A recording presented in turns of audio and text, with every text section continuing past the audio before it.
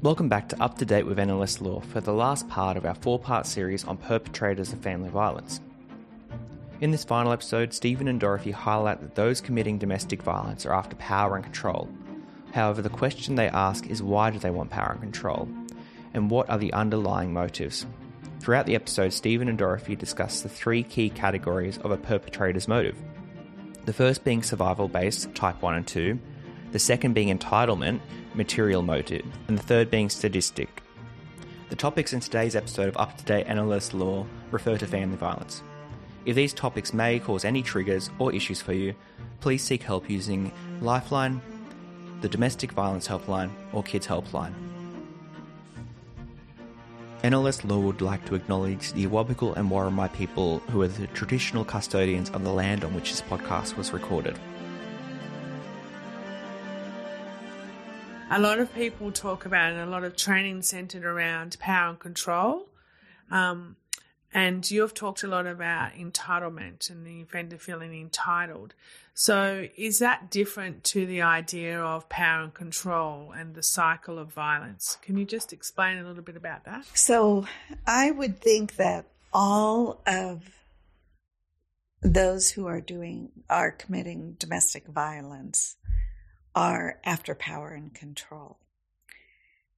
And I think that's one reason why we want to paint them all with the same brush, because they're all after power and control, and we think of that as why they are violent. But the question becomes,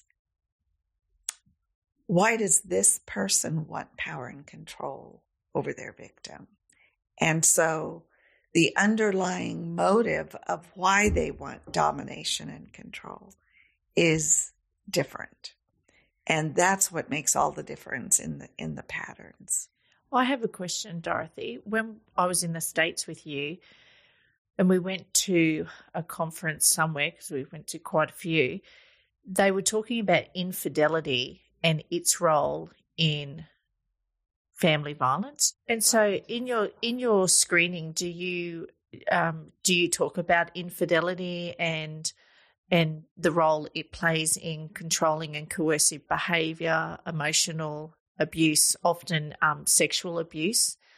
Because family law here is a no-fault system, and so we don't look at infidelity, but I often see it coming through, and it really resonated with me, because when I was hearing this, I thought, oh, wow, how does that even factor in?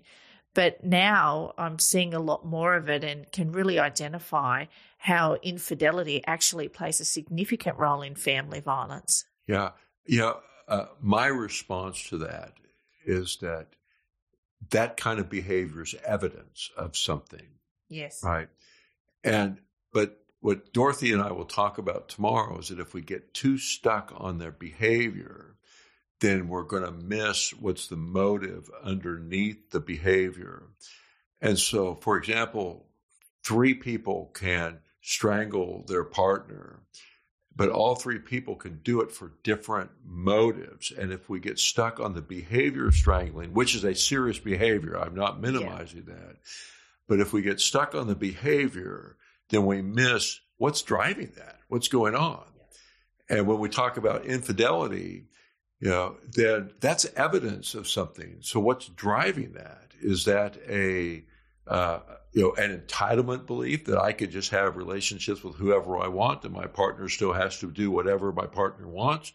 Or is that me trying to hedge my bet because my partner is just a matter of time before she's leaving? So how do I have somebody else on the side? So in case my partner leaves, I have somebody else. There's lots of motivations that are possible for someone who is in, I don't know what the word would be, but using infidelity, right? If they're sleeping around in multiple partners, and understanding that motive is key to that. Yeah. So Dorothy, how many categories do you have for the motives of perpetrators? There are 3 overall, but the survival-based, there's a type 1 and type 2, and there is a subtype of the entitlement called materially motivated. So when you look at it that way, there are actually 5. So what's the other? There's the other survival based, type 1, type 2, entitlement, materially motivated, and sadistic. And sadistic. We haven't talked about that. Just No. can you tell us about the sadistic perpetrator? I think that would be a pretty bad one. Mm. The is. sadistic Just, is guessing there. commonly when we talk about this in workshops, it's the most sexy component because people are drawn to serial killers and sadistic behavior, and they want to understand. It's just so far It's different so than what Netflix. most of us do, Yeah. right? Yeah. And the hallmark of the sadistic is the planning and plotting over time in order to cause great harm. There is a sense of trying to own their victim partner, mind, body, and soul. There is a pleasure that they get from not only fantasizing and building the planning, but also inflicting the harm on somebody. And so at a conference that we gave in the United States, we talked about the sadistic base of motives. And at the break, this man comes up to me and says, Steve, I just want you to know that I have this list in my office of all of these people who have caused me great harm in my life. And I spend a lot of time in my office thinking about how to destroy them professionally or personally. And I have these plans. And every now and again, I will put one of these plans into motion and I will watch somebody's professional career go up in smoke or watch their family just disintegrate in front of my eyes. And I'll go back to my office and I'll light a cigar and I'll pour myself a glass of scotch and I'll sit back in my chair and I'll go, yeah. And I looked at him, and, there's 50 people in the room and we're having this conversation in the middle of the floor. And, Red flag. and I said, wow, that's sadistic. Yeah, and he Very much says, so. and he says, I know. And he just turned around and went back to his chair. And he might put you on his little list next. He could be, but what he taught me that day was that, number one, he was a domestic violence leader in the community. Wow. And right? an attorney. He was an attorney, Wow. highly established, very bright, very capable, highly respected, hiding in plain sight, as many of them will do. But he taught me or reinforced to me that people who are sadistic know they're different, and they have practiced hiding in plain sight since they were very young. And so they're much better at hiding in plain sight than we are at identifying them. So I'm confident that in my years of thinking that I'm this really good men behavior change facilitator, that I've had men who are sadistic right in front of me, and I would have no idea. The way we ultimately identify these people most commonly is through contact with their victim and their partner. And they tell a different story. And Dorothy, you might want to add to that. Well, for the most part, what I find is that those who are sadistic, they are some of the brightest of the offenders, and they often have a position in the community with a whole lot of power. So attorneys, chief of police, professors, the head of a university. We're talking about people who do everything they can to have a great cover story. So they will be the head of the Boy Scouts in that area. So once they put their plan into action to destroy someone, nobody wants to believe. If the person says, help, this is happening to me, it's like, they must be crazy. I know John. John is great. In fact, I worked with 2 wives of a sadistic person who has his name on a domestic violence shelter program building. And that's what they do. They have the best cover. it's kind of also like a police officer who finally got recognized for being a child abuser. Yeah, I was big going to time. say it's a little bit like a sex offender. They're often in positions of power with access to children. And I've had cases where there's been that sadistic type of offender, and they're very difficult to work with in terms of protecting the child or protecting the woman in those circumstances, or to prove that that's the case. And they're very clever at trying to make those persons look like they're crazy and believable. And so they often, in those matters, it's often the woman that will lose her child. Yeah. Unfortunately. Yes. And their assets. Yes. And in those matters, they will make allegations of mental health against the woman. Alcoholism. Or even, and what I wanted to ask you about, particularly in those sorts of matters, because I understand that there's a high correlation of, and I may be wrong about this, but there's a high correlation of sexual abuse, domestic violence and sexual abuse of children. And we see that women will make complaints about sexual abuse of their child, and those complaints will often be dismissed.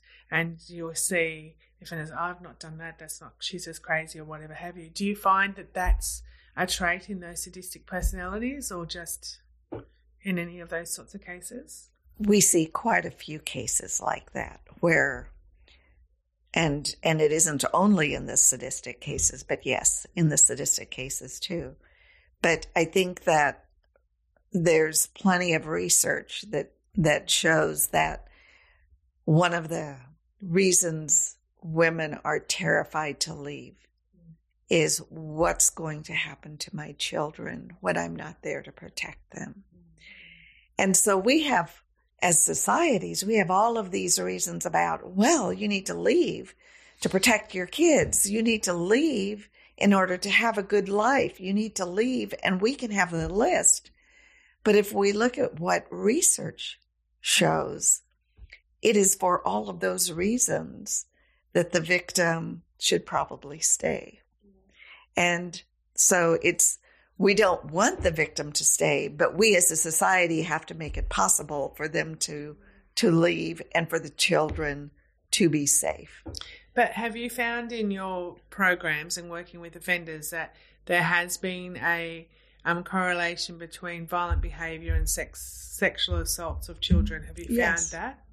And so in that sort of behaviour, have you found that your your program has assisted in change of behaviour with the sex offending, or have you found that program isn't suitable to those sorts of people? That's a great question. And where my mind goes when you asked that was Jimmy, who was a survival-based motive, who spent 5 years in prison for sexually abusing his stepson. And he comes to our program, and he is dedicated to trying to do whatever he has to do in order to recover, to have a better life, to be able to be healthy. And so when he comes up to his final project, which we call it the Week 27 project, we ask him to make a list of all of their abusive behaviors. And he very explicitly put on there the sexual abuse of his stepson. And he said that. And the 4 or 5 of the men in the group stood up and left. They were indignant about how someone like that could be in a program. And I say all that to say it's very, very hard to create a safe place in a men's behavior change program for people to talk about their sexual abuse of their kids. And I believe one of those pieces is the trauma of how many of them have been sexually abused themselves.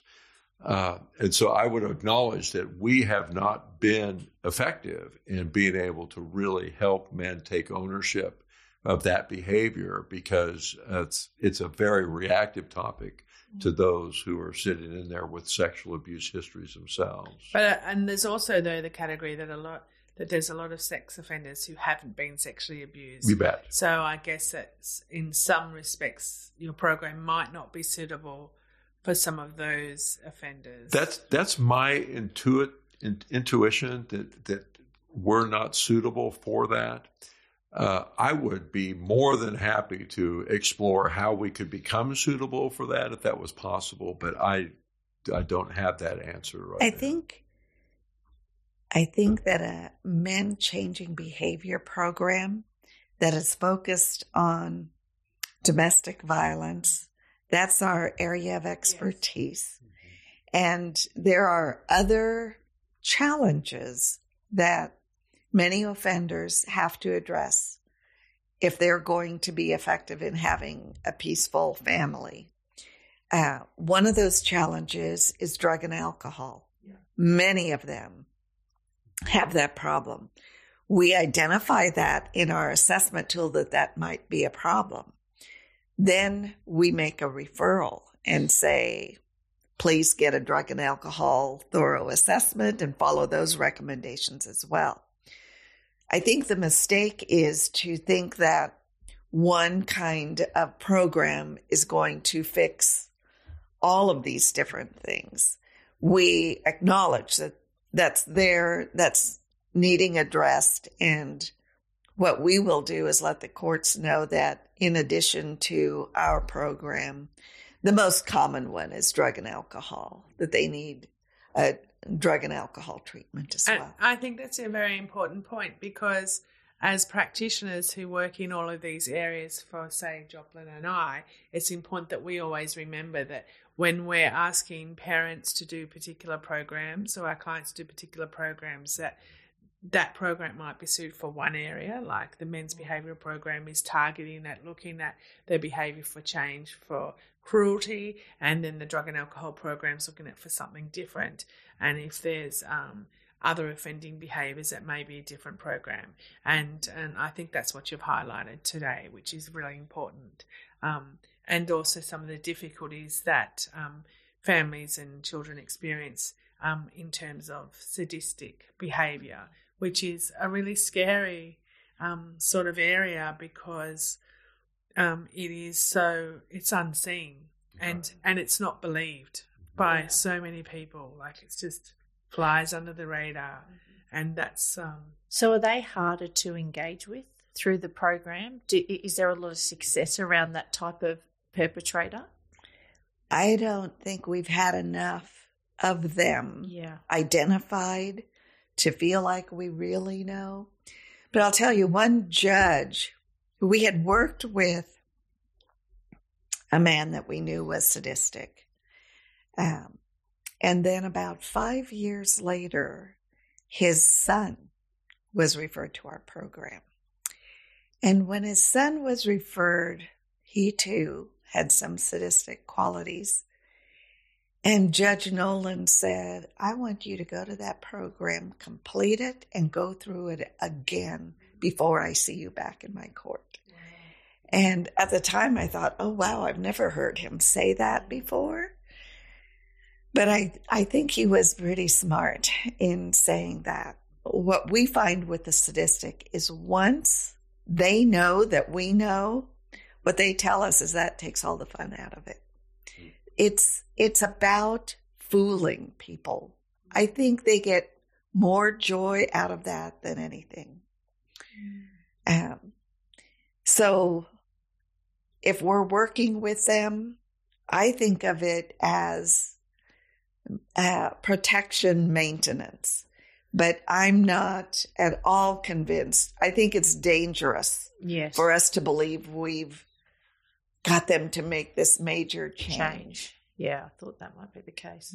Mm-hmm. That's a very interesting area, isn't it?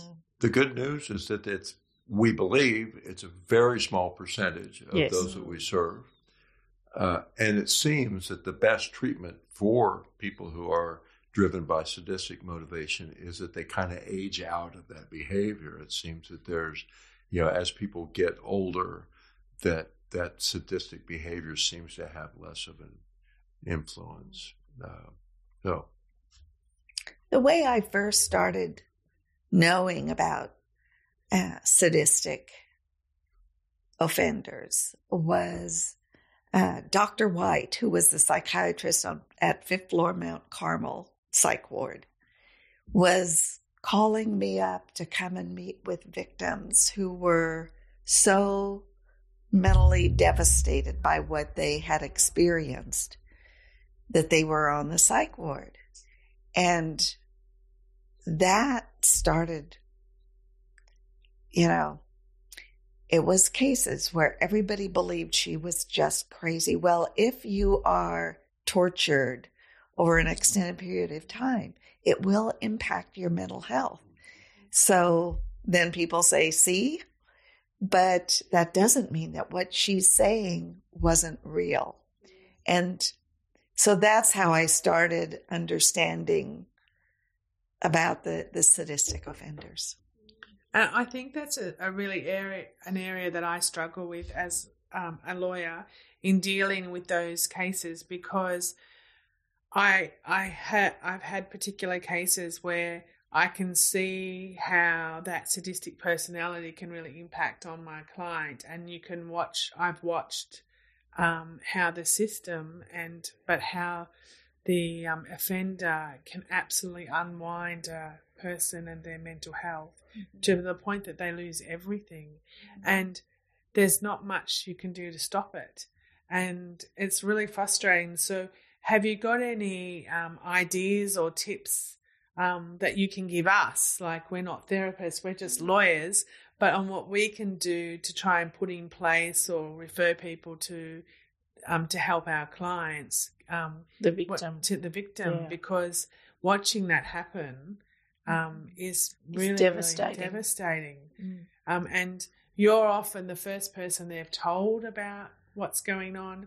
And for me, because my background's similar to your background before I was a lawyer, so I've sort of had some training so I can understand their cues and what they say to me. But it's still really difficult, and I wonder what I can do in order to point them in the right direction, because you just watch them unwind to the point that their mental health is so affected that suddenly people call the mental health team on them. Yeah. And then they're scheduled. Scheduled, and you just watch them lose their children. And the other thing that I find really sad is the dependency on alcohol in those situations. I find that just devastating, because they normally wouldn't do it. It's been a coping mechanism that they've had during the relationship, and that just unwinds them even further.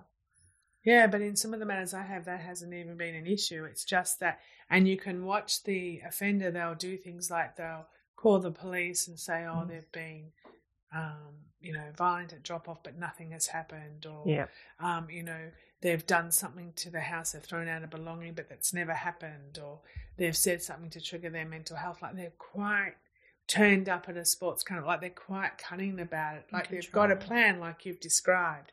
So have you got any tips on how we handle that as practitioners? Given that we're not counsellors, we're not therapists, where do we send those people and how do we manage that? If you can get them to talk with a victim advocate who can be with them and meet with them on a regular basis and let them process and let them start understanding that there is someone who believes them, who can maybe spend a whole lot more time with them than you can. I have found that to be helpful. The problem is there are many who, if they don't understand the difference between entitlement and sadistic offenders, will unfortunately sometimes nobody else wants to take that risk of believing the victim. But if you have a seasoned advocate that you can make that referral to and do a warm handoff, that is probably one of the best things. And then if there is a community coordinated response and the different professionals understand that those are the dynamics going on, that might create a different outcome the next time the police are called to that home. You are right. Their ability to unravel the victim is horrendous, and you can just see it before your eyes. On 2 different occasions, one in Missouri and one in Kansas, I've been involved in cases where the offender would, after the victim would go into the grocery store, he would come around with his set of keys and move their vehicle to the other side. One was of a grocery store, the other was of the mall. But in both cases, they did that. Why in the world would they do that? Because when the victim then calls the police because somebody has stolen their car, and then they call their husband, and their husband comes along and says, "Oh, honey, when I was driving over here, I saw our car. Honey, you parked it on the other side of the mall. Did you forget that?" So the professionals start seeing she's crazy. So they do all kinds of things. There was a case in Wichita, Kansas, where the victim went into the shelter program, and when she was going in, she said, "I need you to know that I have a diagnosis of being schizophrenic, but I'm taking my medication." So they said, "Sure, yeah, you can come in." So she comes in, and after she was there 4 or 5 days, she said, "This is so weird. But even taking my medication, I've always been hearing voices, but I don't hear voices now that I'm here." And they said, "Well, maybe you're not in that stressful situation, and so you're just not hearing those now." She was there for about a month, didn't hear any voices. As the case progressed, she got access to the home, and she and the advocate went into the home, and there were tape recorders placed in different areas throughout the house, hidden. And there were whispers on the tape recorder. And a clicker that the offender could start that when they were in a room. And she would say, "What's that?" And he'd say, "What are you hearing, honey?" And she'd say, "I hear some voices. I'm just really getting worried about you, honey, because there's nothing here." So after that happened a while, she ended up believing she was hearing voices that weren't there. She presents to a local mental health center. What kind of diagnosis do you get under that? So they go to great lengths. They get into the relationship with the desire of someday being able to, through all of the plotting and planning, destroy this person. So, and I've seen that in a couple of my matters, and it is soul destroying to watch that happen. And so I think we need a whole workshop on that, because a lot of people don't understand that, and they just think. And what happens in those matters is those people those women go through, and it's primarily women, they go through solicitor after solicitor after solicitor, because the solicitors don't understand that this is actually a real thing. They just think they're crazy. And I mean, when I speak to those women, I say, no, like I believe this is what's happening for you. But to try and put that information down in an affidavit, in an evidentiary form, is really, really difficult. And so you have to be quite skilled at doing that. And I really think we have to have more education about this issue. We need to understand the behaviours, understand what the messages, that these women are giving us, and we need to know how to document that better and what supports are out there, and about the offender behaviour, and about how and if that behaviour can be changed. I think that would be a really difficult behaviour to change, actually, and they probably do need the program twice. But the devastation for those women, and particularly those children, is it's actually heartbreaking. Those are some of the most devastated, difficult children I've ever worked with. Yeah. I don't know if it's the same. I don't think, well, I don't actually know, but my experience is the lethality isn't there because they take everything from them in a different way, is my experience. They lose everything else. They don't lose their life, but they're stripped of everything. Is that your experience in that? Or is there still a high rate of death? Someone who is sadistic, the torture over time has to get worse and worse in order for them to get their jollies. Mm-hmm. So I do know I worked with one woman who was killed by her offender. Okay. But in many cases, what I see is it gets bad enough, and one way or another, they get out, often lose their kids in the process. And he goes on to someone else. Yes. And often someone else who looks the same, I find, who has same mannerisms, I find. But might not have as many emotional supports. So when they go on to someone else, because they have to get to this level of torture in order to get their jollies, they're going to want to get there much quicker. And so it is someone who is developmentally disabled to some extent, someone who is vulnerable in some other way. Something is going to make it more practical for him to get to that same level of torture very quickly. So when they start with the original victim, is it often that the perpetration of violence starts quickly during the relationship or quickly after they're married, or is it subtle? It is very subtle. Yeah. They might be plotting and planning for 10 years before they actually do a physical act of torture. But all the time, they're getting enjoyment out of the plotting and planning. They are very methodical. Oftentimes, they will make a connection with her parents. So, we're so fortunate that our daughter has met John, and he's such a great guy.